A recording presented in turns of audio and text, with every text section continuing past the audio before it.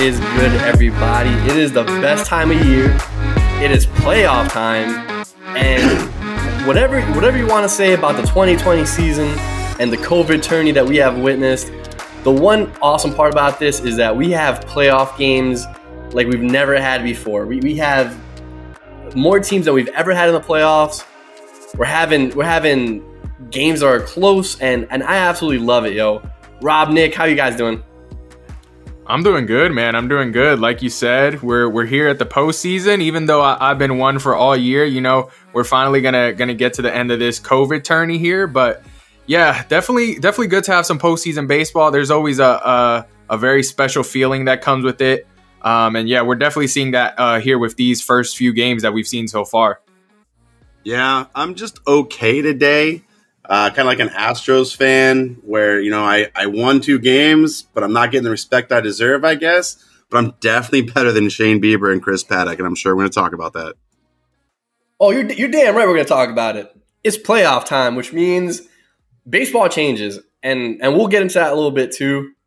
But I just want to let our listeners know, because things might happen by the time you guys listen to this.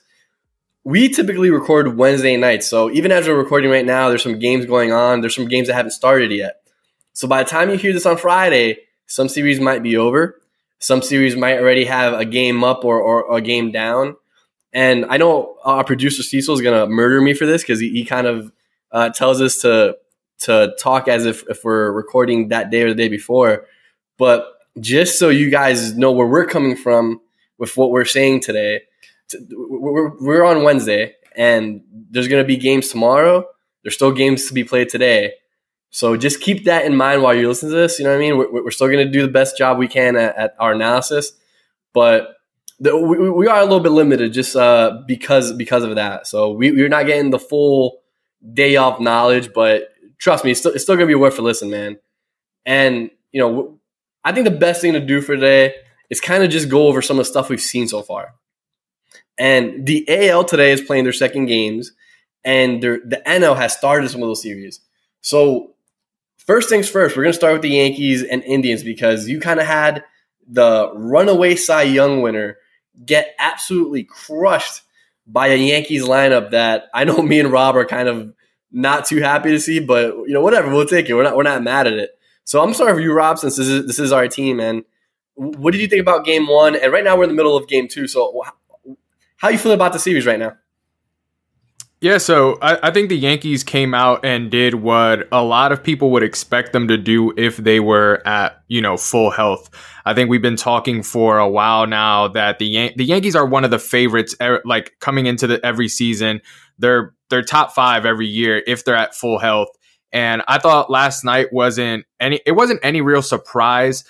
Simply because I had read a stat before that Shane Bieber had struggled against the Yankees in his previous 1 or 2 starts against them from last season, I believe. And, you know, I know a lot of people, especially myself, we were expecting this great pitching matchup between Garrett Cole and Shane Bieber, who are 2 of the top guys in the AL. But, you know, it's also, like I said, after the win, it's the best pitcher in the American League got the victory. And I know it's similar to, you know, when we have that MVP discussion, right, where it's like, everyone recognizes Mike Trout is the best player in the MLB, but he doesn't always win the MVP. Obviously, Shane Bieber is the clear guy to win the American League Cy Young this year. But if I had to pick a guy who I think is the best pitcher, the actual best pitcher in the American League, that I'm going to take, you know, for a full season moving forward, it's going to be Garrett Cole. And I think Garrett Cole showed that. You know, he showed why the Yankees gave him the money that they gave him this offseason. That's exactly why they got him. Aaron Judge made the comment that we didn't get Garrett Cole to pitch in April, and we didn't get Garrett Cole to pitch in May. We got Garrett Cole to pitch in October for the Yankees. And that's definitely what he showed last night. Obviously, you mentioned the second game of the series is underway. The Yankees are currently losing 4-1 Carlos Carrasco is putting up a pretty good performance through 3 innings out there. So we're definitely going to, be also paying attention to how that game turns out and see if we're going to be headed for a game 3 here. Absolutely. Oh, Nick, we mentioned some pitching there, and I think Rob made a pretty controversial statement to some people, especially the way that 2020 has played out so far, man. How are you looking at the series right now? I think it's exactly what I was hoping it would be, where the Yankees come out and bang. I mean, I know there was some down talking on the Yankees from some Yankees fans on our podcast, a little bit, not too much, but when you have the AL leader in average and the AL leader in home runs with DJ LeMahieu and Luke Voit, you obviously have some offense, and they've been hurt a lot this year. So it's tough to say that, when they have their full team, that you're going to hold them down, even if you are the current Cy Young frontrunner. And, Garrett Cole, best pitcher in the AL, sure, I'm not going to go against that too much. He's a stud. He was a stud last year. He was a stud the year before. He was a stud this year. And he has some postseason experience. And I think Shane Bieber really just got into a situation he's never been in, and it threw him off, and he wasn't sure what to do. And to Rob's point of his starts against the New York Yankees, he's got 2 starts. Batting average against is 294, which is way up there, and an 859 OPS against. So, yeah, he definitely struggles against the Yankees. I can't really say at bat for at bat and player for player who he struggles against. I didn't do that much research, but he definitely does struggle against the Yankees. And the only thing now it's just a matter of how quickly does Giancarlo Stanton get hurt. So he did his season opener, but in the postseason where he hit 2 home runs the first 2 games. So he's got to get hurt by the 5th inning today, maybe by batting practice tomorrow. Who knows? But this is how the series would go as far as I thought, where the Yankees would have an offensive explosion, and we get to see how much resolve the Indians have. They have the pitching staff, and if they can sneak through this series, get a win tonight and then a win tomorrow, I mean, they are at home, so they've got a good opportunity to do that. I'd like to see what Shane Bieber does next. Does he come back and bounce back from this? Do they maybe shuffle up their rotation if Carrasco continues to deal right now and maybe throw him in the first game of the next series if they got the weight?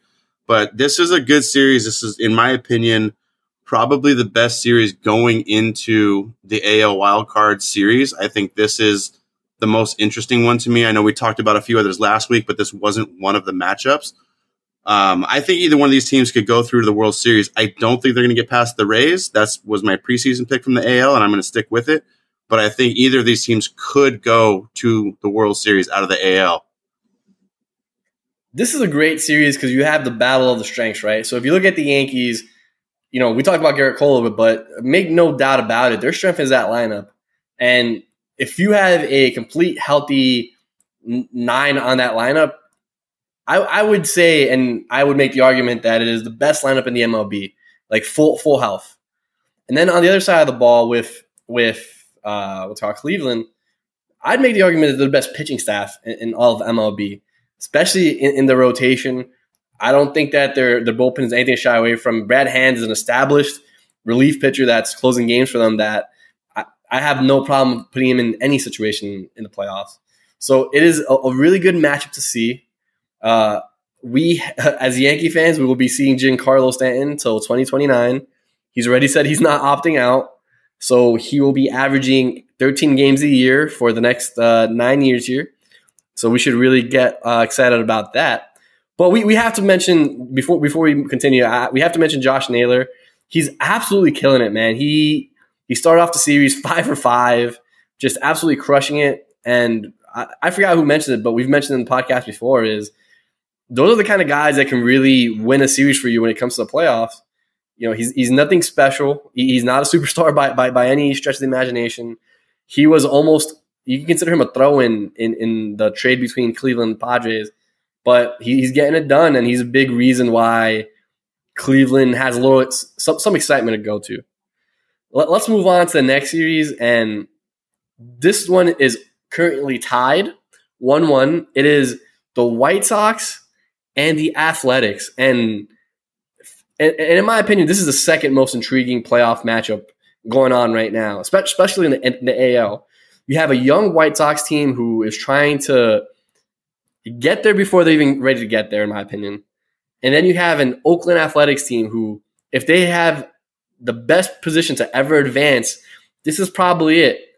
I mean, I don't want to say that Oakland is the weakest. I mean, that the White Sox are the weakest team they're going to face. But historically, Oakland kind of struggles in the playoffs, and this is a good start for them if they can get through this round. So, Nick, I'll start with you this time. How you feel about the series? I mean, I like that it's already 1-1. We're already going into a sudden death game, a game 7, if you will, for a 3-game series. That's what this is. And, I mean, the White Sox came out and did what they should have done. Their ace, Lucas Giolito, dealt, almost had a perfect game until somebody decided to open their mouth, Gibson, and go ahead and jinx it. I know you don't believe in that, sir, but trust me, as a former player, that shit sucks to hear.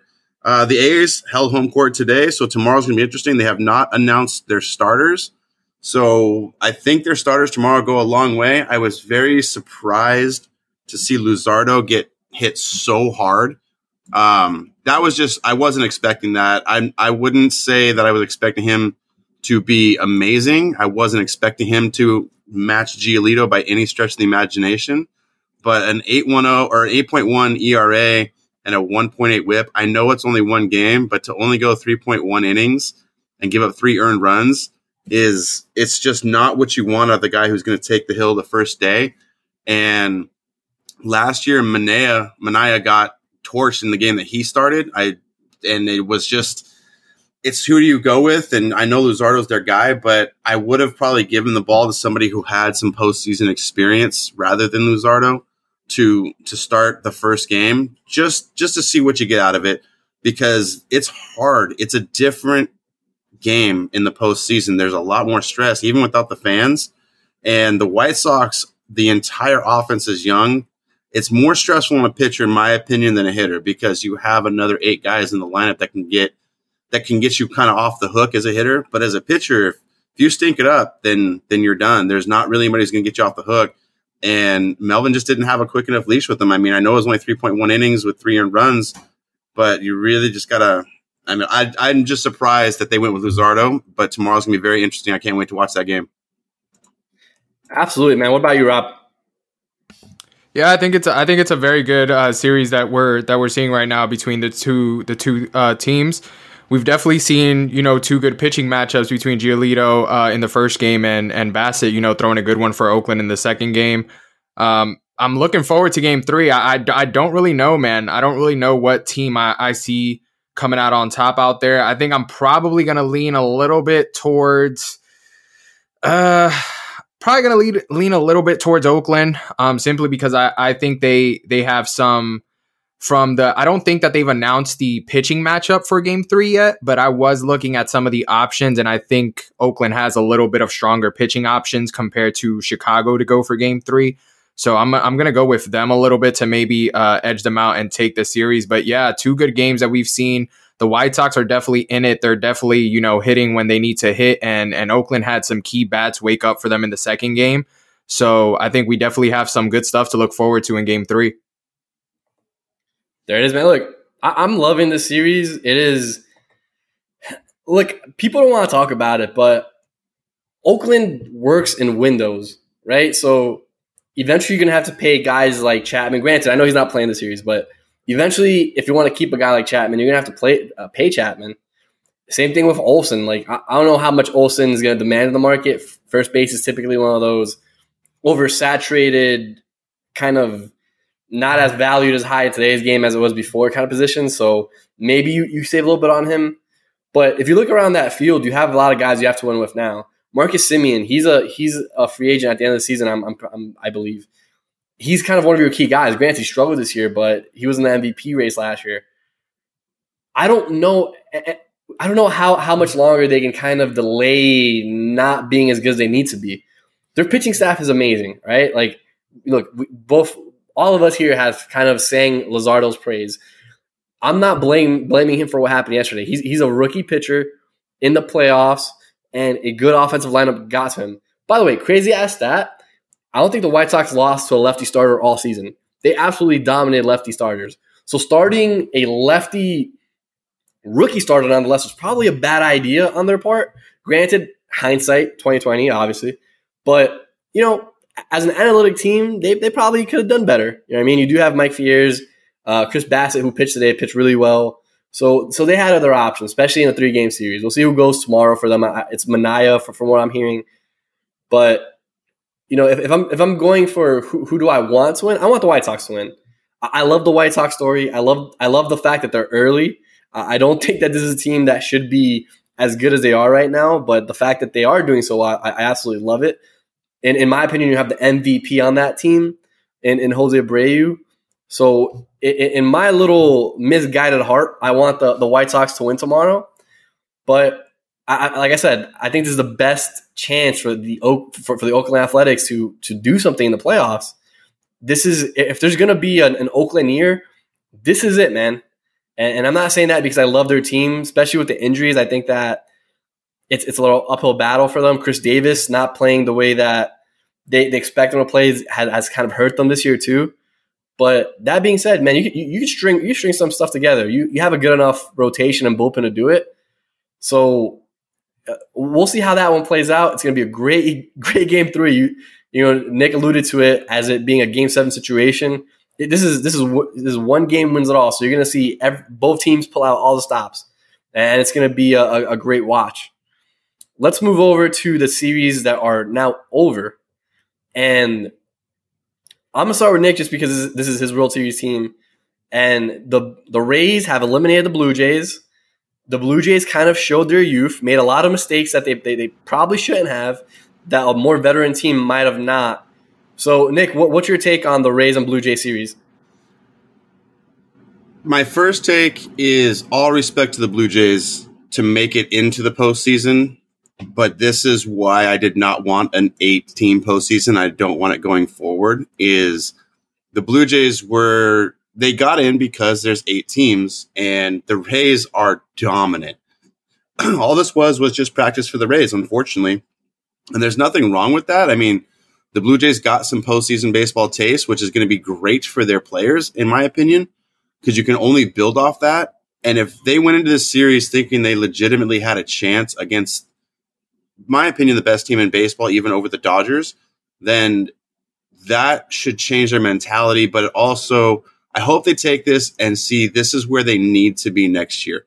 They do have a better offense 1 through 9, in my opinion. They do not have a better offense when you include the bench. And that's where the Rays really, really excel, is their bench can come in and hit. They can match up better.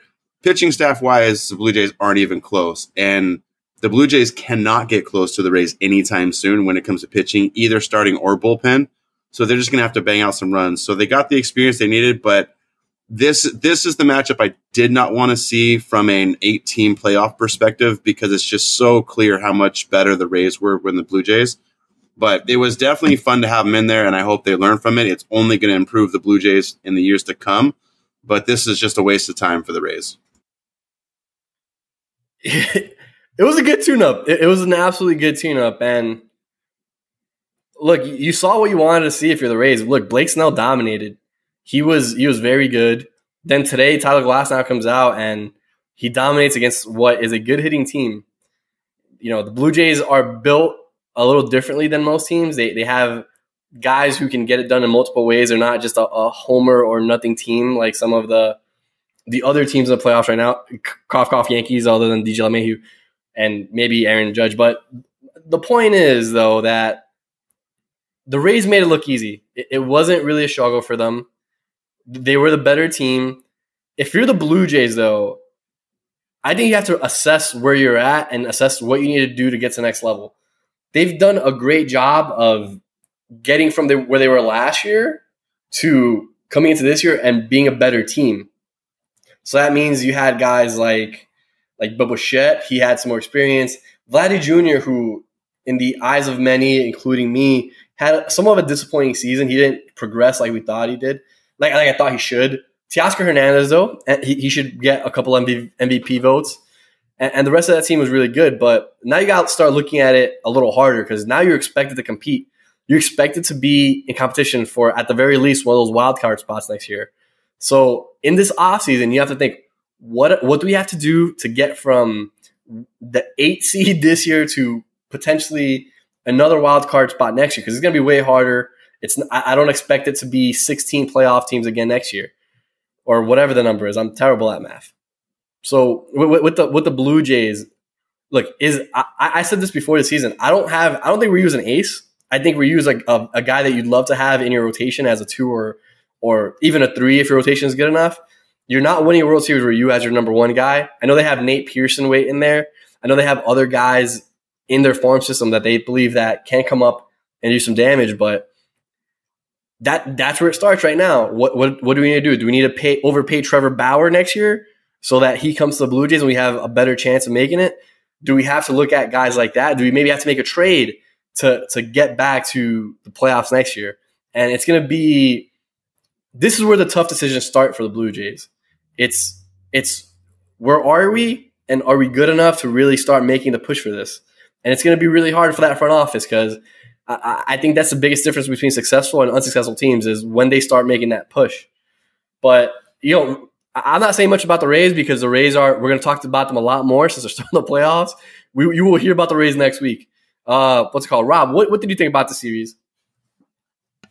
Yeah, so I think in terms of these two teams, I think there was a lot of stuff that we were, like you guys said, expecting from the Rays. I think they were the clear favorites in this series, and they showed why. They got that dominant performance from Blake Snell in that first game, and they got offensive performances from guys that they traded for. Hunter Renfroe with the grand slam in Game 2, Margot with the home run in Game 1. So they definitely had good offense from some of their key guys that they traded for. But over to Toronto, I mean, their bats were pretty much asleep in terms of their key hitters. I thought a lot of their key hitters needed to wake up. When you're in a playoff series and you're not talking about a Bo Bichette or a Biggio or a Guerrero Jr., those are their key guys. When you're playing a series and you're not talking about those key guys hitting, that's one of the main things that's wrong in the series. Game 2, they scored 2 runs off of 2 solo home runs from Danny Jensen. That's it. They needed a lot more offense from their key guys. You mentioned, Daniel, we had a guy like Teoscar Hernandez who put up a great season this year. And to be honest, I'm one of the people who's not surprised. He's quietly been a very good power slugging percentage guy for Toronto the last couple years. And this year he's kind of put it together, adding a good average as well. So he can definitely be a good bat for them as well as a Randall Grichuk, adding to those young guys. We're not necessarily being, super harsh on these young guys because they're still relatively young. They're in their second year or whatever. Like they still have some time to develop and things like that. But I think you also made a good point. We don't know how to exactly judge the Toronto Blue Jays, right? Because this season they made the postseason, but they made the postseason off of a shortened season combined with an expanded playoff seeding, right? So next year we're possibly talking about either one, are we going back to, the 162 game regular season with our standard 10-team playoff format, or are we going back to a 162 game season with the expanded 16-team playoff format, or are we playing a different number of games with, this 16-team format or whatever? Like, we don't know exactly what type of season to expect next year. And I think for a team like Toronto, compared to teams like the Yankees and the Rays and, the Braves, the Dodgers, teams that you see as favorites for the postseason year in and year out, a team like Toronto definitely has to further evaluate their current situation. They might have to go out and get some more pitching. Like you said, Ryu might be better off as their number 2. Nate Pearson, still young. I mean, this guy he's one of my favorite prospects, but he's still going to take a little bit of time to develop and things like that. So I think there's definitely a lot of areas that they can kind of improve on. But yeah, they're definitely one of those teams that benefited from this new, expanded playoff system. And we're going to have to see what playoff system we have next year to see if, they even make it back. Absolutely. And look, it's the one thing that I don't like about 2020 is that it's going to give you a lot of false narratives about what the season actually was, right? So, for instance, as we're recording this right now, Luke Voit is at bat, and Luke Voit has had an amazing season. He's the league leader in AL home runs. But if we played 162 games, I don't see that happening. To be honest with you, if I'm being completely honest with you, I don't see a guy like Luke Voit. Yeah, no, running the he wouldn't have the lead because I talked about it with my dad as well a couple of days ago.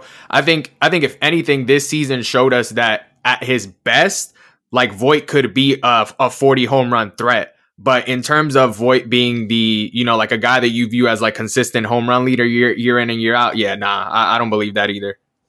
Yeah, and taking it back to the Rays and Blue Jays conversation, look, those teams are going to really have to internally look at themselves. And again, we're going to talk about the Rays later on because they're going to be players in this postseason. So we're not going to harp too much on them today. But the Blue Jays right now, it's the next step. What are they going to do? Because regardless of what the playoff picture looks like next year, it's a disappointment if they're not playing in it. You know what I mean? This year, regardless of what it was a step from last year where they were a team that was on the rise. Well, you don't go from going on the rise to coming down. You made the playoffs this year. You're expected to make the playoffs next year, or at the very least competing for it. And as a front office, you have to keep that in mind because your fans will not be happy if it's October and they're not at the same place they were this year, regardless of how that happens.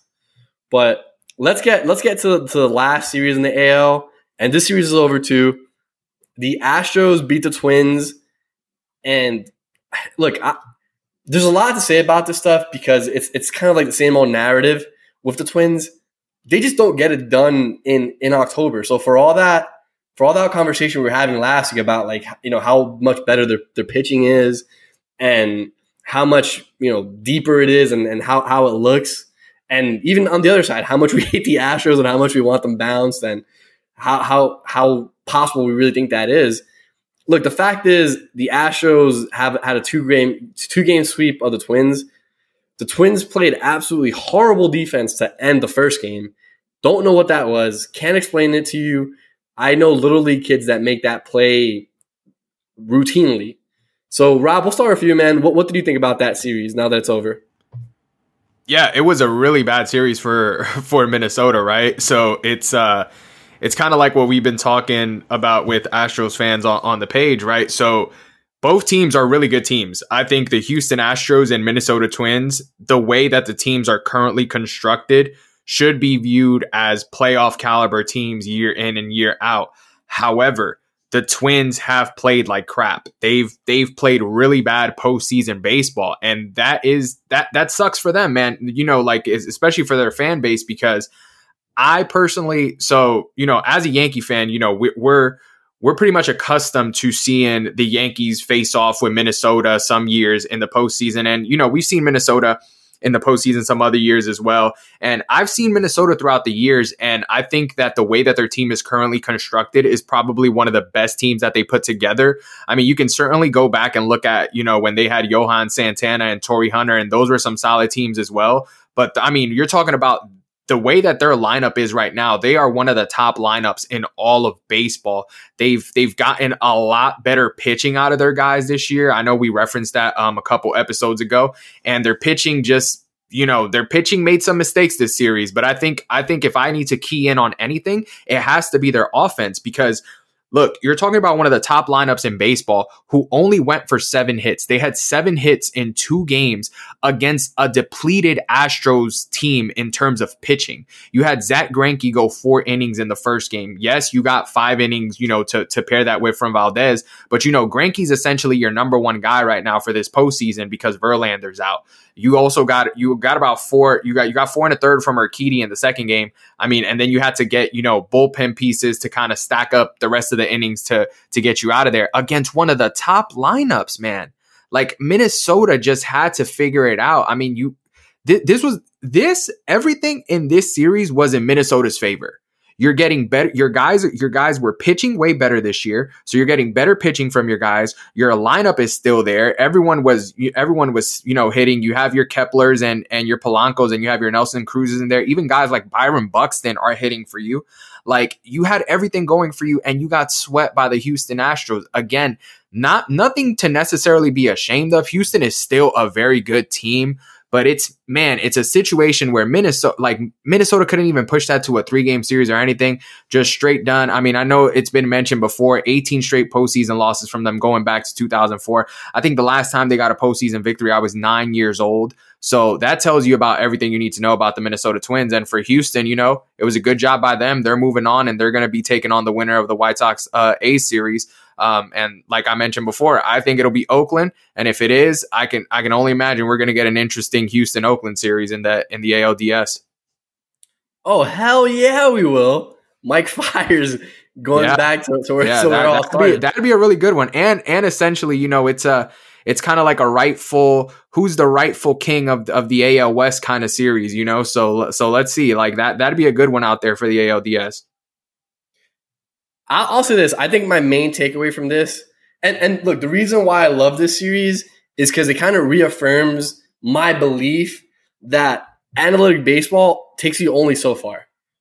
If you look at the team built in Minnesota, you don't need a fucking rocket scientist to tell you that they're built on the home run ball. They're not trying to put the ball in play. They're not trying to get singles the other way. They're not trying to extend innings. Their sole purpose is to hit that ball as far as it could possibly go. So when they signed Josh Donaldson, in my opinion, that was a waste of fucking money. And it has nothing to do with Josh Donaldson himself. I think he's an exceptional player. I think he helps that team out. I think he would help any team he went on. But you said, look, this is our strength. Let's just add to our strength, because why the fuck not? When in reality, there's probably better options that could have made that team more well-rounded. Because in a close series, when you're down a couple of runs maybe, yes, the sexy thing is the home run ball. Absolutely. But the home run ball, we've seen it. It just doesn't play in October. It just doesn't. You know, guys who mash 30 to 35 home runs get to the postseason, and they're not even average. They're terrible players. They strike out a lot. They don't get on base, and they hurt you more than they help you when it gets to the postseason. So if you're Minnesota, they did some things right this offseason. They said, look, our pitching staff is one of our concerns. We need to bolster that up however we can. You know what I mean? I don't think they're a team that could have afforded Garrett Cole. I don't think Garrett Cole would have decided to go to Oakland over the Yankees or the what's called Angels. So, you know, I'm not going to go crazy and say, oh, they should have gone over after Garrett Cole, because I don't think that's realistic. But they did make a concentrated effort to improve that pitching staff. And, you know, all my bullshit about them only facing Central aside, they had a good pitching staff this year. And they didn't lose this series based on the pitching staff. They lost it because their hitters couldn't do the easy things when it came to that time. And you don't have guys making mistakes, because in the playoffs you take concentration and you multiply that shit times 10.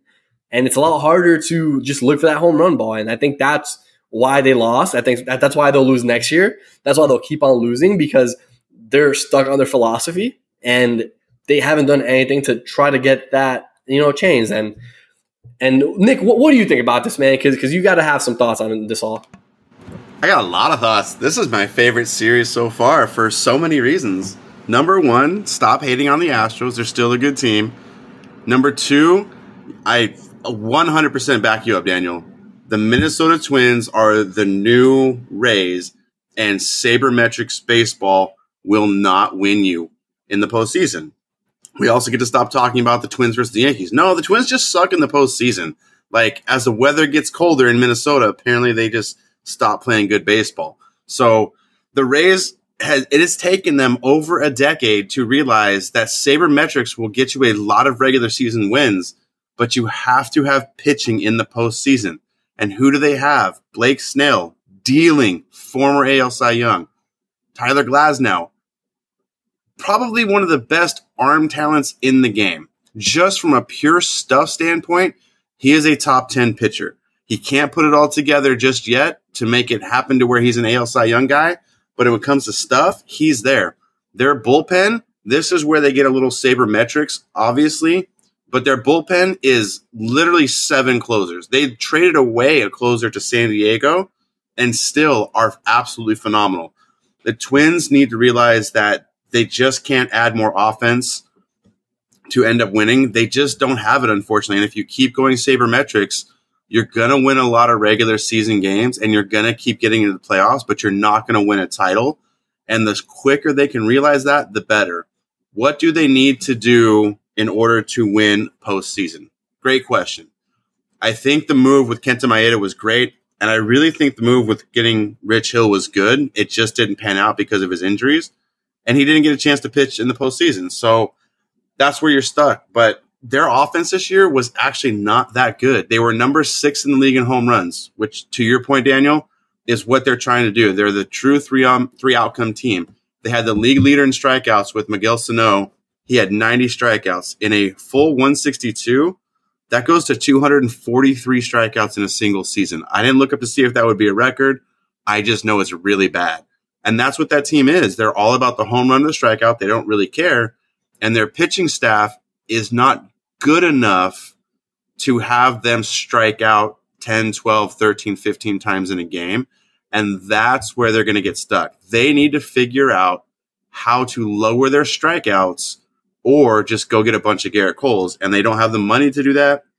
They're also not a premier destination to go play all of your games. So they're never going to get a lot of free agents to that team at a frequent rate like the Yankees. So I think they're really stuck because their philosophy is great for winning games, but it's not good for winning a title, kind of like the Rays have been stuck on for 15 years or so.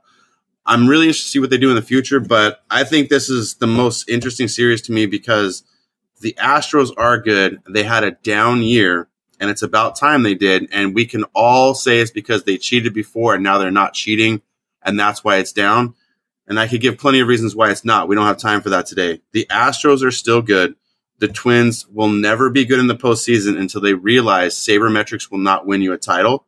And going forward, it's just going to be interesting to see what the Twins do to move forward. But the Astros look like they want to be here. They look like they deserve to be here. And this next series is going to be very interesting to see because they have a real legit shot at going to the American League Championship Series. And I'm not going to be surprised if it happens. That's for sure. Dude, yeah. But by the way, why you were talking, Gio Urshela just had a grand slam off. Oh yeah, he did. Oh yeah, he sure did. Off Karen Shack. I can't even say that name. So good stuff for the Yankees. But I'm sorry, Nick. I didn't mean to take off your point, man. Look, there's things about the Astros that if you're a baseball fan and you watch your team play, you're an absolute idiot if you just say they're not good. The talent's there. You know what I mean? Even with my hating ass, I've admitted that Alex Bregman is an above-average player. I just don't see him the way that the rest of the world sees him. But if there's one thing they've proved this 2-game playoff series was that they're not backing down. They don't care. I don't think that offensively, I don't think they did anything special. They basically just won the game that they have to win. You know what I mean? I think it was more about the Twins than it was the Astros. And I know that sounds kind of like I'm de-emphasizing what the Astros did because they still had to execute. No, I know what you mean though. That does make sense. Yeah, I don't mean to play down what the Astros were doing, but just that first game, man, you gave that game away. I don't know if you guys seen it or if it's gone around, but that error at shortstop with 2 outs, that doesn't happen anywhere. That wouldn't have happened on my fucking high school team. That's a play that just can't happen. So, credit where it's due. Good for the Astros. We'll see them next series. We'll see who they play, but the Twins got to figure some stuff out, man. And I'm not gonna say that I'm gonna blame the whole sabermetrics movement for everything that happened since 2004. But you can't just keep banking on home run balls because the one thing we've seen is when we get to playoffs, that doesn't matter. Look at the team that won the World Series last year. I wouldn't even say that the Nationals are a top 10 offense in the MLB, and you can debate that. You know what I mean? I think that's debatable. That's a debatable statement, but they didn't do it on the home run ball. You have guys like Trey Turner. You had guys like Juan Soto, who even though he mashes, he pretty much lives on making contact, and he just happens to make really good contact. So we're heading places that if you're Minnesota, reevaluate. I think that they have a team good enough to make tweaks to kind of just change their philosophy in a little bit of ways to make them successful in the playoffs. So we'll see what happens with those two teams. again, we'll talk more about the Astros in our next episode because they're playing in the next series. So we'll be able to talk about them a lot more. Hey, real quick before we move on, you brought up Juan Soto, and we're not talking MVP yet. We're not doing our picks. We have talked about it a couple times, but Juan Soto led all of Major League Baseball this year in on-base percentage, slugging percentage, and OPS. That if this season would have been longer, Juan Soto, I think, would have been the clear-cut MVP in the National League and maybe for all of Major League Baseball. That dude is a monster, and we have not talked about him enough. He missed, I believe, 10 days to start the year, and that's why his counting numbers aren't there. But look out Juan Soto trying to be the best player in the game. You're absolutely right about that. We didn't talk about Juan Soto enough this year. He did start the year off late because of COVID, but he absolutely dominated this year. It just happened to be that he was on a team that didn't start off hot, and because of the short season, we didn't really get a chance to even really talk about him. But let's move over to the NL because the NL, the game started today, by the way. We're pretty much one game into every series. The Brewers and Dodgers are playing, or they're not even playing, they're warming up right now as we speak. So we're going to have a lot less to say about the series.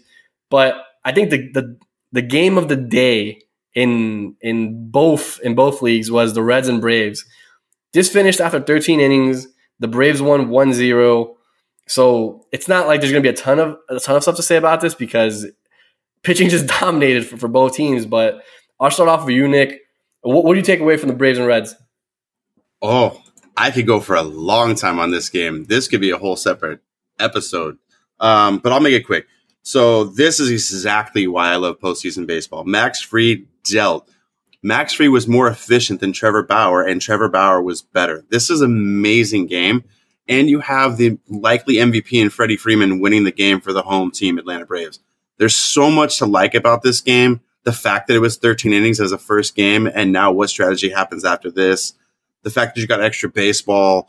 It's probably the most, I think I said this last week, this is the most interesting series to me, probably in all of the postseason to start as far as the wild card games, because I would have liked to have seen the Reds play the Braves later, because I just think these are two of the best teams in the National League. So I'm in love with this game. And interesting stat, they had 37 strikeouts in this 13-inning game. That was more than the entirety of the 1922 World Series, New York Yankees versus New York Giants at the time, which was 5 games, 89 total innings. That series, they had 35 strikeouts. So this single game had 2 more strikeouts than the entire 1922 World Series. There you go. Look, and it was a great game to watch. Not a ton of action because the pitching was so good, but you had Trevor Bauer on the mound for the Reds, and he was dominant, man. Like, it wasn't – wherever he ends up going next year, they're going to be in for a very determined – Hold up, my guy. Hold up. Wait. Daniel. Are you going to give Trevor Bauer credit for pitching like he did against a non-Central team? I have to. I absolutely have to. Look. Okay. I just want to make sure. Because that was one of your critiques. He faced the Central the entire year. Okay, now he faced the Braves, who are one of the top teams in baseball, probably, right? And I mean, he kept them at nothing because he had nothing to do with this loss. So like he pitched well enough to Cincinnati could easily be up 1-0 if, those bats would have woken up. But, like we talked about as well on the other end, I mean, Max Fried put up a great performance as well. You can't not be impressed with what he did today. Look, all the injuries on the Brave side have been on the bullpen and the rotation, and that's where they've kind of slowed down because of it. But their lineup is potent. Look, Ozuna had an amazing season, which isn't talked about enough. Ozuna had a great year. Freddie Freeman, we've mentioned about he's a possible MVP winner. Then you have Acuna Jr., who heated up towards the back end of the year, which is, I mean, I guess it's the last 30 games, which is also the first 60 games, whatever math you want to do with that. And then, talk up and down that lineup, you have guys who can absolutely ball. Dansby Swanson, who we have as the defensive player mostly, he did his thing offensively at points throughout this year. So what I'm trying to say is yes, I'm absolutely impressed by what Trevor Bauer did, and I'm so excited for Game 2 tomorrow. This has been the best start to the series of any of the games, just because the game was that tight, and it took heroics from your possible MVP to finish the game. So, yo, Rob, I'll kick it to you, man. What did you think about it? Yeah, no, like I said, I thought it was a really good performance from both guys between Cincinnati and Atlanta. I think, Bauer was out there backing up his regular season performance. Max Fried was out there, showing that he can also be a number one guy for Atlanta. He's kind of their number 2, number 3 when you have, everyone healthy and things like that. But with their guys down like Soroka, I mean, Max Fried went out there and made a statement for Atlanta, in my opinion. I mean, he kept the game right there how it was. And, to have a guy like Freddie Freeman be the guy to walk it off for Atlanta, Freddie Freeman is one of the best ambassadors, one of the best guys in baseball. Like he is the leader of that Atlanta team, and it's I think it's something that definitely has to be tough. And it's something that I definitely respect, because he essentially has 2 guys on that squad who can very easily be better than him in Ronald Acuna Jr. and Ozzy Albies, and he's still putting up, an MVP level season. He still has a lot, plenty in the tank to be one of the best players on that team, the definite leader of that team, face of that franchise. I mean, Acuna will have his day as well, but Freddie Freeman is still out there putting up for Atlanta, and it's something great to see. I mean, I said earlier, apologies to James Fleming. I'm rooting for Cincinnati in this season simply because they were one of the teams that, I really wanted to show out this year when we were under the assumption that we would get, somewhat of a regular season. So, yeah, I'm still going to keep backing them up. I think they're a fun team to watch. And like you said, Daniel, I mean, this second game, I believe it's going to be Castillo throwing for Cincinnati, unless it's Gray. I thought I had seen that it was Castillo. But, yeah, if it's Castillo, I mean, Luis Castillo is one of my favorite pitchers in the league, so it's definitely going to be another fun game out there and definitely another fun matchup to watch. There you go, man. Yeah, look, it's a great series.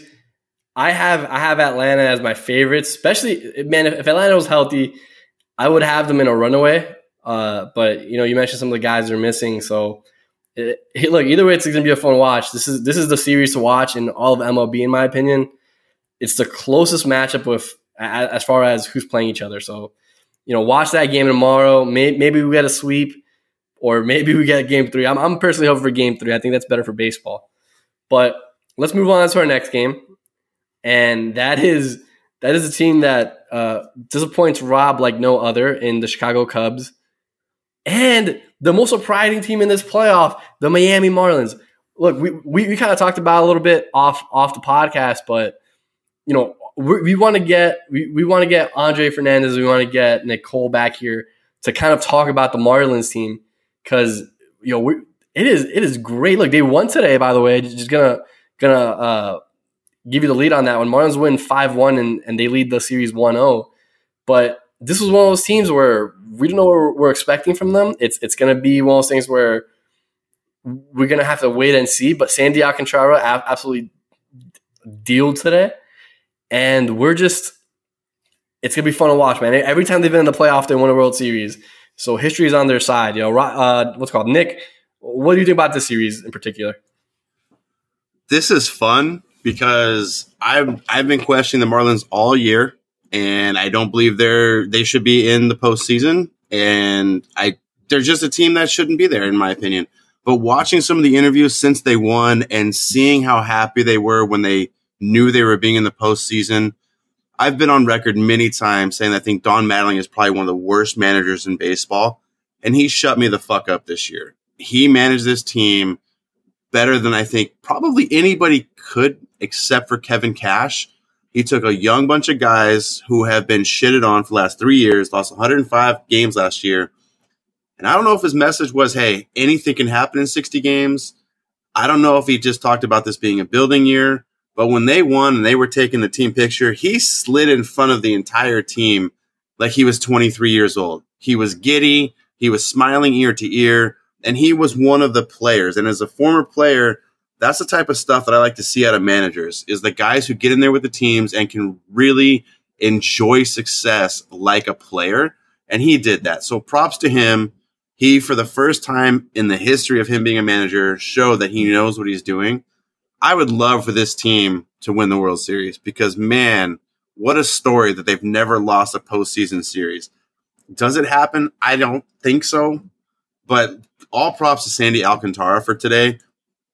What I said earlier about Luzardo, where you don't throw a rookie guy or a young guy in a postseason game, Sandy Alcantara is just like, yeah, you can go ahead and just stop talking about that because that's not accurate. And let me show you what can really happen. He shoved it right down the Cubs' throat, and he looked like a guy out there. There was no concern in his face. Every pitch he threw was with conviction. Everything he was giving to the Cubs hitters was, I'm better than you, and you get to prove me wrong if you want to.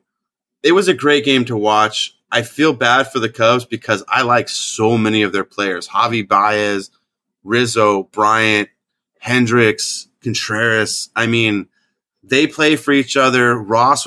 David Ross has them on some stuff this year to just be excellent.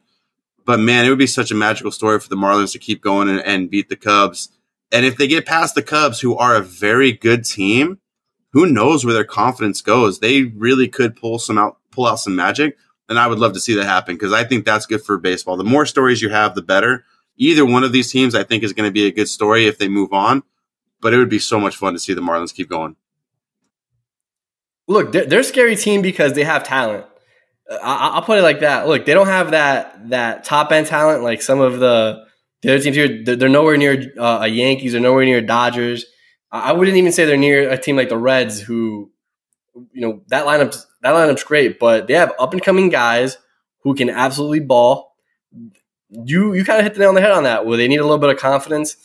They have the starters to do it. We're going to see Sixto sometime during the series, and that's going to be fun as hell to watch. So I don't know if that's going to be game 2 or if there's a game 3 if Sixto comes in, but watch that game because you're going to be seeing, if not the future of baseball, someone that will definitely be in the conversation. Rob, what do you think about the series? Yeah, it's an interesting one for sure. You definitely mentioned, man, I mean, the Cubs, you would have to think that the Cubs come into this series just being I guess not a huge favorite, but like the definite favorites to the Marlins, because I think the Marlins are another one of those teams like the Blue Jays. They're a team that after this season, they're going to have to take a step back and kind of evaluate where they're at, because they're one of those teams that definitely benefited from the expanded postseason. I don't remember what their exact record they finished with, because I think they are the 5th seed, right? So let me see. Yeah, I think they were the 5th seed or the 4th seed or something like that. So I guess they would have made the postseason under the regular 10-team format. But I think, with the shortened season and everything, I think they're definitely one of the teams that benefited from it. And, they got to where they are with a lot of veteran kind of guys who have been performing for them. You're getting Jesus Aguilar kind of hitting for them. He kind of had that bounce back because he had that high year with Milwaukee, and then he kind of fell off a bit. And now, he's with Miami. You have other veteran guys like Matt Joyce and Corey Dickerson. They had to trade for Sterling Marte. So they have a lot of good guys there and a lot of young guys. The problem is I don't know where their consistency necessarily is with a lot of their guys. That's kind of why I say that I see them being one of those teams that have to evaluate kind of where they're at, because I do think that they are going to start getting consistency from their starting pitchers. Definitely a guy like Sandy Alcantara and definitely a guy like Sixto Sanchez, who you mentioned, who I do believe will be the game 2 starter for them. These are 2 guys who can no doubt be the 1-2 punch at the top of that rotation, leading Miami forward. And then you have some of their other guys, like a Jordan Yamamoto, who I believe was one of the pieces that they got through the Christian Yelich trade. So they're going to have guys there. I think pitching is going to be one of their stronger areas. I just think they're going to have to kind of evaluate their situation, maybe get more consistent guys in that lineup. Guys like Starling Marte. I think, a lot of people questioned their trade for Starling Marte when it was made, but I think if you kind of want to turn into a contender, I think Starling Marte is a kind of guy that you want on your team. He's kind of like a consistent 280, 290 guy. He's a pretty good at bat.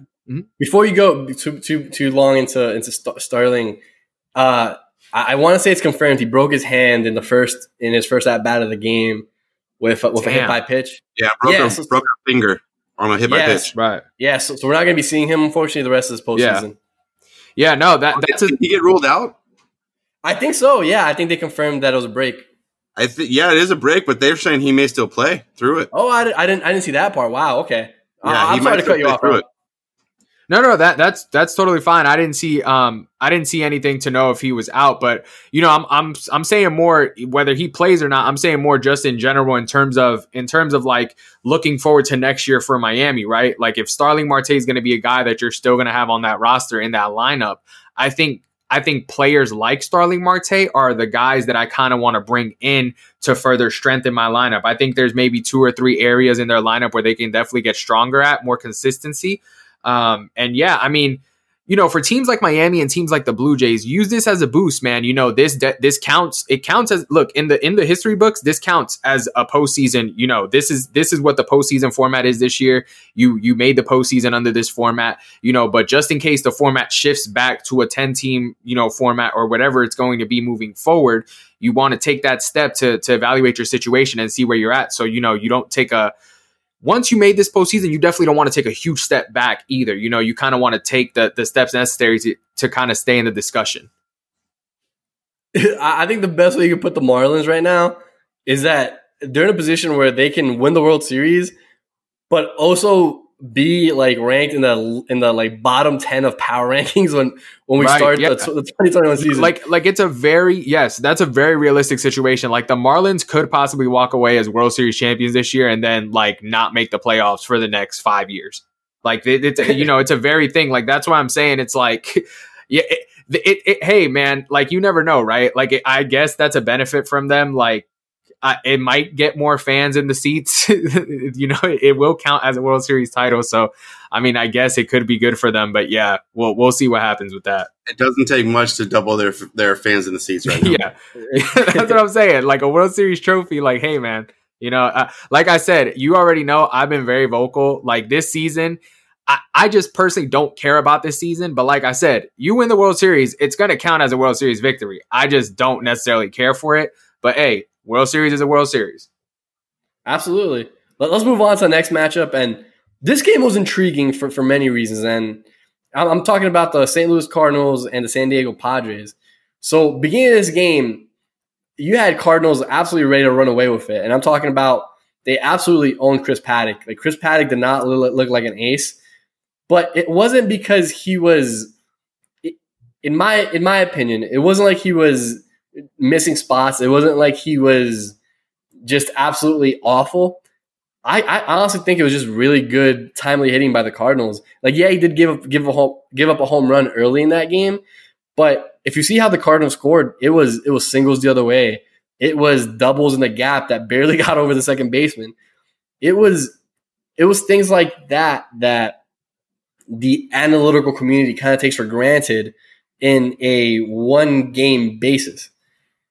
And, it wasn't all negative for the Padres. The Padres could have very easily looked at the score like, oh, look, we're down 4-0. It's the second inning. Like, fuck it. We'll come back tomorrow. No, look, the Padres stayed in this game. And my biggest concern with the Padres is the maturity of that team, because you have a very young Fernando Tatis Jr. as leader of that team.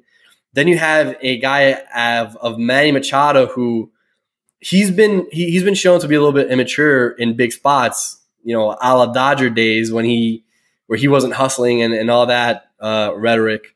Then you have guys like Eric Hosmer on that team who've been there before, won a World Series. You have a very young team, which might have hurt them this game, because part of the reason why they lost, at least in my opinion, was bad base running mistakes, specifically by Jake Cronenworth. He kind of showed his rookiness or his lack of baseball acumen on the base paths this game. To take it to the end, the Cardinals win 7-4, but it was a lot closer game than it looked like, especially in those middle innings. San Diego did a great job of sticking with it and making this game competitive, which it could have gotten really bad really early, and they were at a point where they were at second and third in the eighth inning with your team MVP Fernando Tatis Jr. up, and he ended up grounding out to shortstop. But the point is, they were right there. The opportunity was there. They could have very easily won this game even after that really slow start. So I'll kick it off with you, Rob. What are your takes away from this series? Yeah, I think it's another competitive one, man. I think you have a team out there like the St. Louis Cardinals who are known as a consistent playoff contender. When you see the St. Louis Cardinals in the postseason, you're not really surprised. They've had guys there for the longest time now, Yadier Molina, Matt Carpenter. I mean, and they have one of those lineups where if everything's clicking for their lineup, they can be one of the best like 5 teams in baseball. Like they have a lot of guys in their lineup, Colton Wong, Tommy Edman, Dylan Carson, who's a young guy for them. Like they have all these guys who, if they're clicking, like they can be really good. And they don't necessarily have, like a guy who's like a for sure 100% superstar. You know what I'm saying? Like you have a Paul Goldschmidt who can definitely be that type of player, every now and then. He's more of like a star level player. But like, he's another guy who's also in there, hitting for them and things like that. And, like you mentioned, I don't think it was necessarily a terrible job by Chris Paddock. I think San Diego, though, like, I have to see San Diego as like a big underdog in these next 2 games, right? Because even let's say San Diego went up 1. Let's say San Diego had taken this first game, right, and they were up 1-0. I would still kind of say that they would be somewhat of underdogs because they took the hit from Clevenger, so they're not going to have Clevenger, and they're not going to have Lamet either. So I think I saw Zach Davies is going to be their game 2 starter. So that's a tough break, man, because that's why they made that trade for Clevenger when they did. He's a guy who you have out there as your game 1 or your game 2 starter. He was the guy who they were supposed to pair. And then you say, oh, okay, well, if Clevenger's out, I can put Lamet there.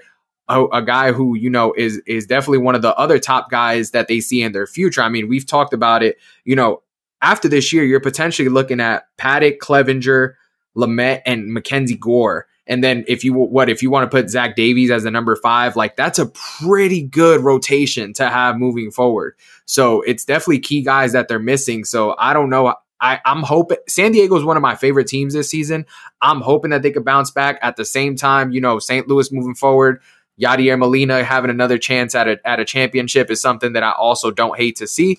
So it's another interesting one. I'm going to be satisfied with whatever team moves forward. I'm just hoping for a competitive series. Maybe we can get a game 3 out of these 2 teams. I think we will, actually. I really do think we will. It definitely hurts the Padres to be out 2 of their premier pitchers in Lamet and the guy they traded for in Clevenger. But their arm's good enough to get it done, man. So we'll see how that works. Nick, what about you, dude? I love this game. I love this series, but most importantly, I love this game. It's my second favorite game of the day. Obviously, the Reds-Braves was just amazing from a baseball purist standpoint. And Rob's right. It is Zach Davies going tomorrow for the Padres, and he's going against Adam Wainwright. I mean, of all the guys you do not want to go against when your season is on the line, he might be the most experienced. He is the most experienced pitcher in the postseason. And you don't want to go up against that guy, especially he's having such a great year. The reason I love this game so much is this actually goes to old school baseball. The Cardinals took every at bat as though it meant the end of the season. And to Daniel's point, that's why you see doubles all over the place. That's why and they're little sneak doubles, but they happen. You have a guy like Paul Goldschmidt who's had a great year, but has been really under the radar because he had such a bad year last year, coming up with a big home run. And they just put the pressure on the Padres early. And watching the game, you see Chris Paddock just out there like, man, what else do I do? And that's what you get when you have a younger player who's not used to pitching against a lineup 1 through 9 that knows that literally every at bat could mean the game. And that's why I loved this game, is the Cardinals showed why the Cardinals are always there. And if you see them in the postseason, you need to be scared. If they're in the postseason, they should be feared as the number 1 ranked team in the postseason because they know how to win. The other thing I love about this is that this sets up for the Cardinals to face the Dodgers in round 2. And we all know how those series typically end. Kershaw chokes in the 7th inning against some random lefty on the Cardinals and gives up another home run to lose the game. And then all of a sudden, it just starts going downhill. So, but this game was fun to watch. I have said through the whole year that the Padres are fun to watch. and they're exciting, but I don't know if they have it. And this just kind of shows it to me. I'm not sure that they have it. And this was their worst matchup possible. I think it would have been better if they played the Dodgers in the first round because they're not used to the Cardinals, and the Cardinals franchise is just a winning franchise. And if you go there as a player, you're going to keep winning. It's just what they do. They know how to bring up young guys like Dylan Carlson, Harrison Bader. They all make impacts. And even if it's just a little impact, it's still big. And they just don't make the mistakes on the base pass or in the batter's box or on the pitcher's mound like Cronenworth did today, to your point, Daniel. So I love this game today because it really shows what baseball should be, in my opinion. And I don't want the Padres to move on. I do think they're ahead of their time. I really think this is 162 season. I don't think they would have been the 4th seed. I don't even know if they would have made the playoffs. But it's going to be a good game tomorrow. But I can't see them getting past Wainwright with his experience. And Davies has not performed well in the postseason when he was on the Brewers. So it's going to be really tough to see the Padres make it through. It would be cool to go to a game 3, but I just don't see it happening. Look, the one thing that I definitely noticed, and you kind of alluded to, was Chris Paddock's a young dude. He's only his 2nd year in the league, and he was frustrated. And it wasn't like the St. Louis Cardinals were out here just mashing. They weren't at all. But from the first inning, it just looked like they had their approach was to put the ball in play. First and foremost. And it's not like the Padres have a bad defensive team. Even Myers out there in right field, he kind of improved his defensive game a little bit this year. Granted, not a lot. He's still not a plus defender. But they just made it happen. And it was the little things. The base running, the pitching, the making the pitches when they mattered, the situational hitting, for instance, in the bottom of the 8th when Fernando Tatis was up, his ground ball to shortstop was on like a 1-1 pitch, and that's not a pitch that you ground out to shortstop on, at least not on the major league level when you have that kind of talent. So it was the little things that won it for the Cardinals. And unlike a lot of teams in the MLB who are focused on, hey, look, how can we get the long ball going? We need to get our guys on base more. Their focus since last year, and one of the noticeable stats with the Cardinals specifically was they increased their base running. Their base running efficiency. They went from, I think they were in the bottom 5 to going up into the top 10, which doesn't mean a lot, or you might feel like it doesn't mean a lot in a season-long 162 games, but in a close game in the playoffs, that 1 or 2 runs that you're getting through, that matters a whole lot. And I think one of the themes so far of the playoffs has been bad base running. For instance, right now, that just happened, Luke Voit got caught in a terrible rundown, and it's a play where if you're in high school, that shit doesn't happen, and it shouldn't be happening on the MLB level. And you get a guy out of scoring position on the ground ball to the pitcher. So it's not just the Padres, but this shit matters when it gets to the playoffs. Every little thing matters. So it can definitely affect the series, especially when you're talking about a best of 3. So it's for baseball purists out there, it's a great series to watch because that's what won it. Old school baseball won it for the Cardinals today. Say what you want to say, but that was absolutely why they were 2 runs ahead of the Padres young team, or 3 runs ahead. Sorry about that. And our last one today, and this is going to be really quick just because the game's currently ongoing. It's in the bottom of the 1st. Dodgers have bases loaded with 1 out. The Dodgers and Brewers. Look, I'm just going to go ahead and say I would not expect the Brewers to do very well in this series at all. And with that, y'all kick it to you, Rob. But what do you expect out of this series? Yeah, I think I would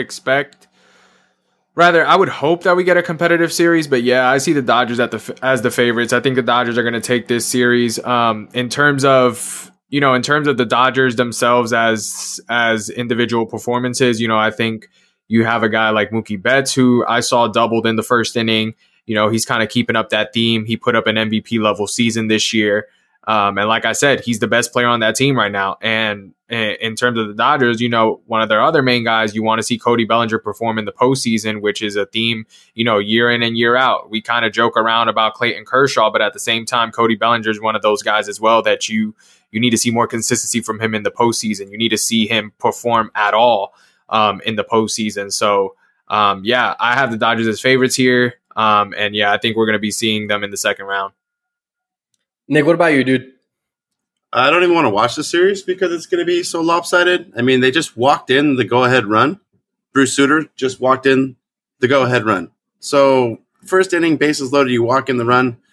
This is a joke. The Brewers shouldn't be there. I know Daniel, the very first game of the year, said they might go 0-60, and I just wish they would have so we don't have to be painful baseball fans watching this. The Dodgers they're like 3 classes ahead of the Brewers in every sense of the word for baseball. So it's going to be a boring series to watch. I doubt it's going to be competitive.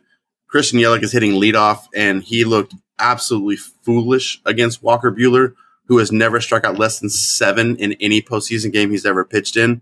So maybe this is where Walker Buehler turns us all back into he's an ace type of commentary, because maybe it's just the postseason where he shines. But I mean, it's ridiculous. Mookie Betts has shown going back to the dugout talking to AJ Pollock, and the only thing I think he's saying is like, okay, can you just hit one out so we can all just go home early today? Let's just make this a 7-inning game.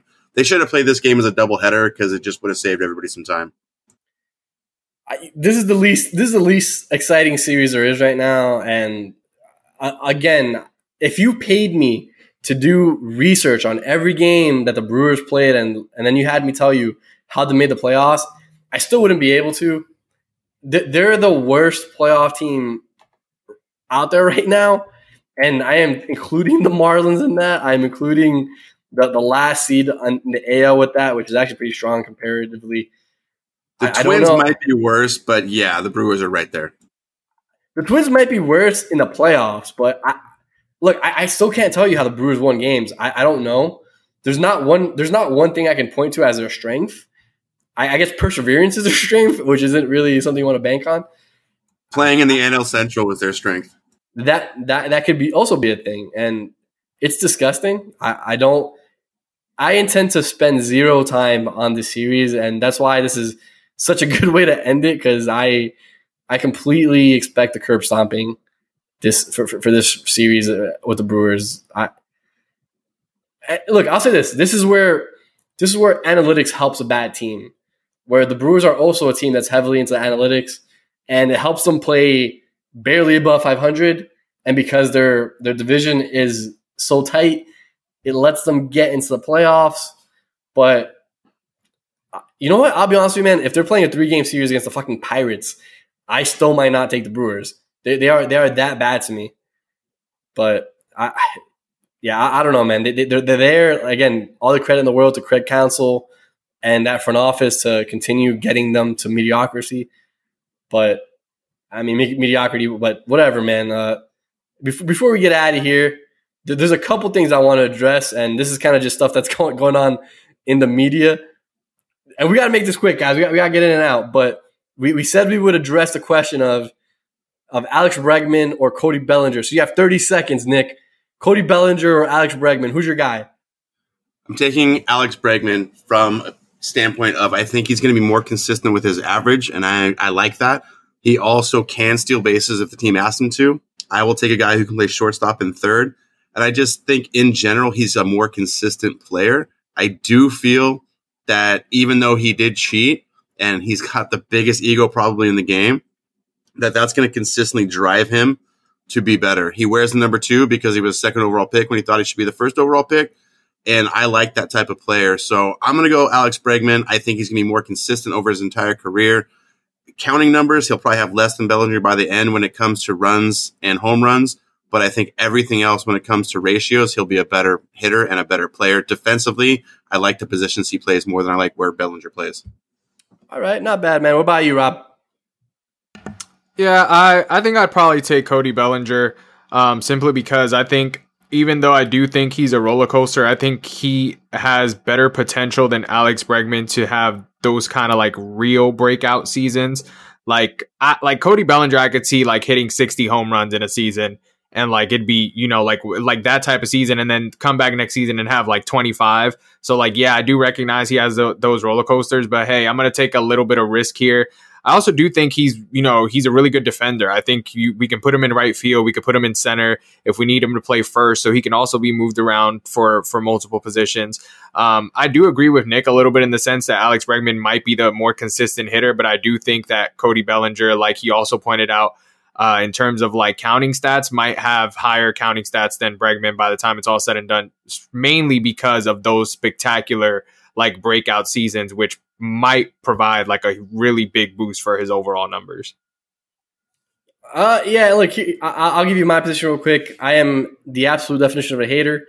I think we start seeing Alex Bregman slowly slip out of relevancy to a point where we start saying, I guess he's okay. He's a good player. Like, he's probably the third, possibly eventually the fourth best third baseman in the AL West.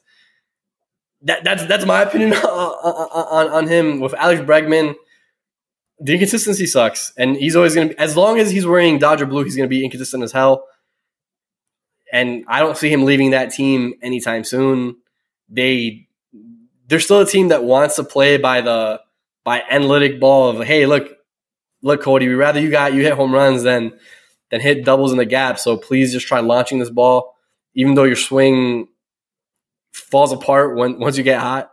So I'm gonna go Cody, but it's more about how I really just don't think Alex Bregman is that good, and I think that we see that as he kind of goes later on in his career, and I'm gonna receive a lot of "you're stupid" for that, and that's fine.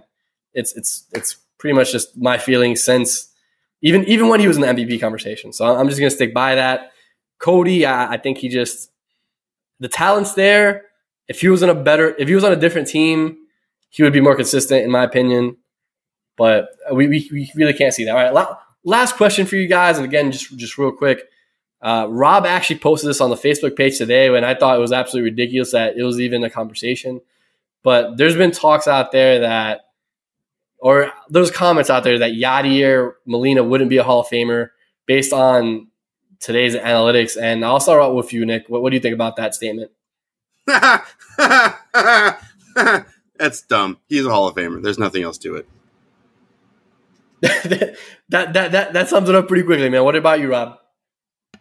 Yeah, similar reaction. I think anyone who relies on analytics to make 100% of their decisions, especially decisions as to whether or not someone is a Hall of Famer, really needs to reevaluate how they view the game of baseball.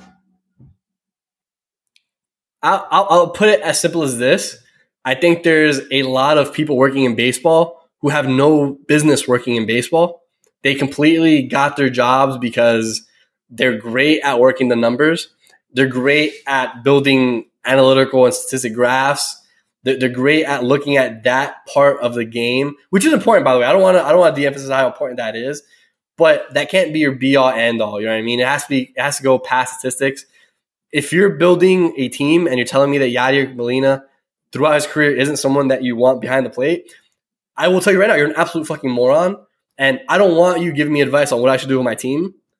So for anyone out there that thinks that Yadier Molina, because his analytic numbers aren't as high as some of the other people in the MLB, which let's be straight up honest here.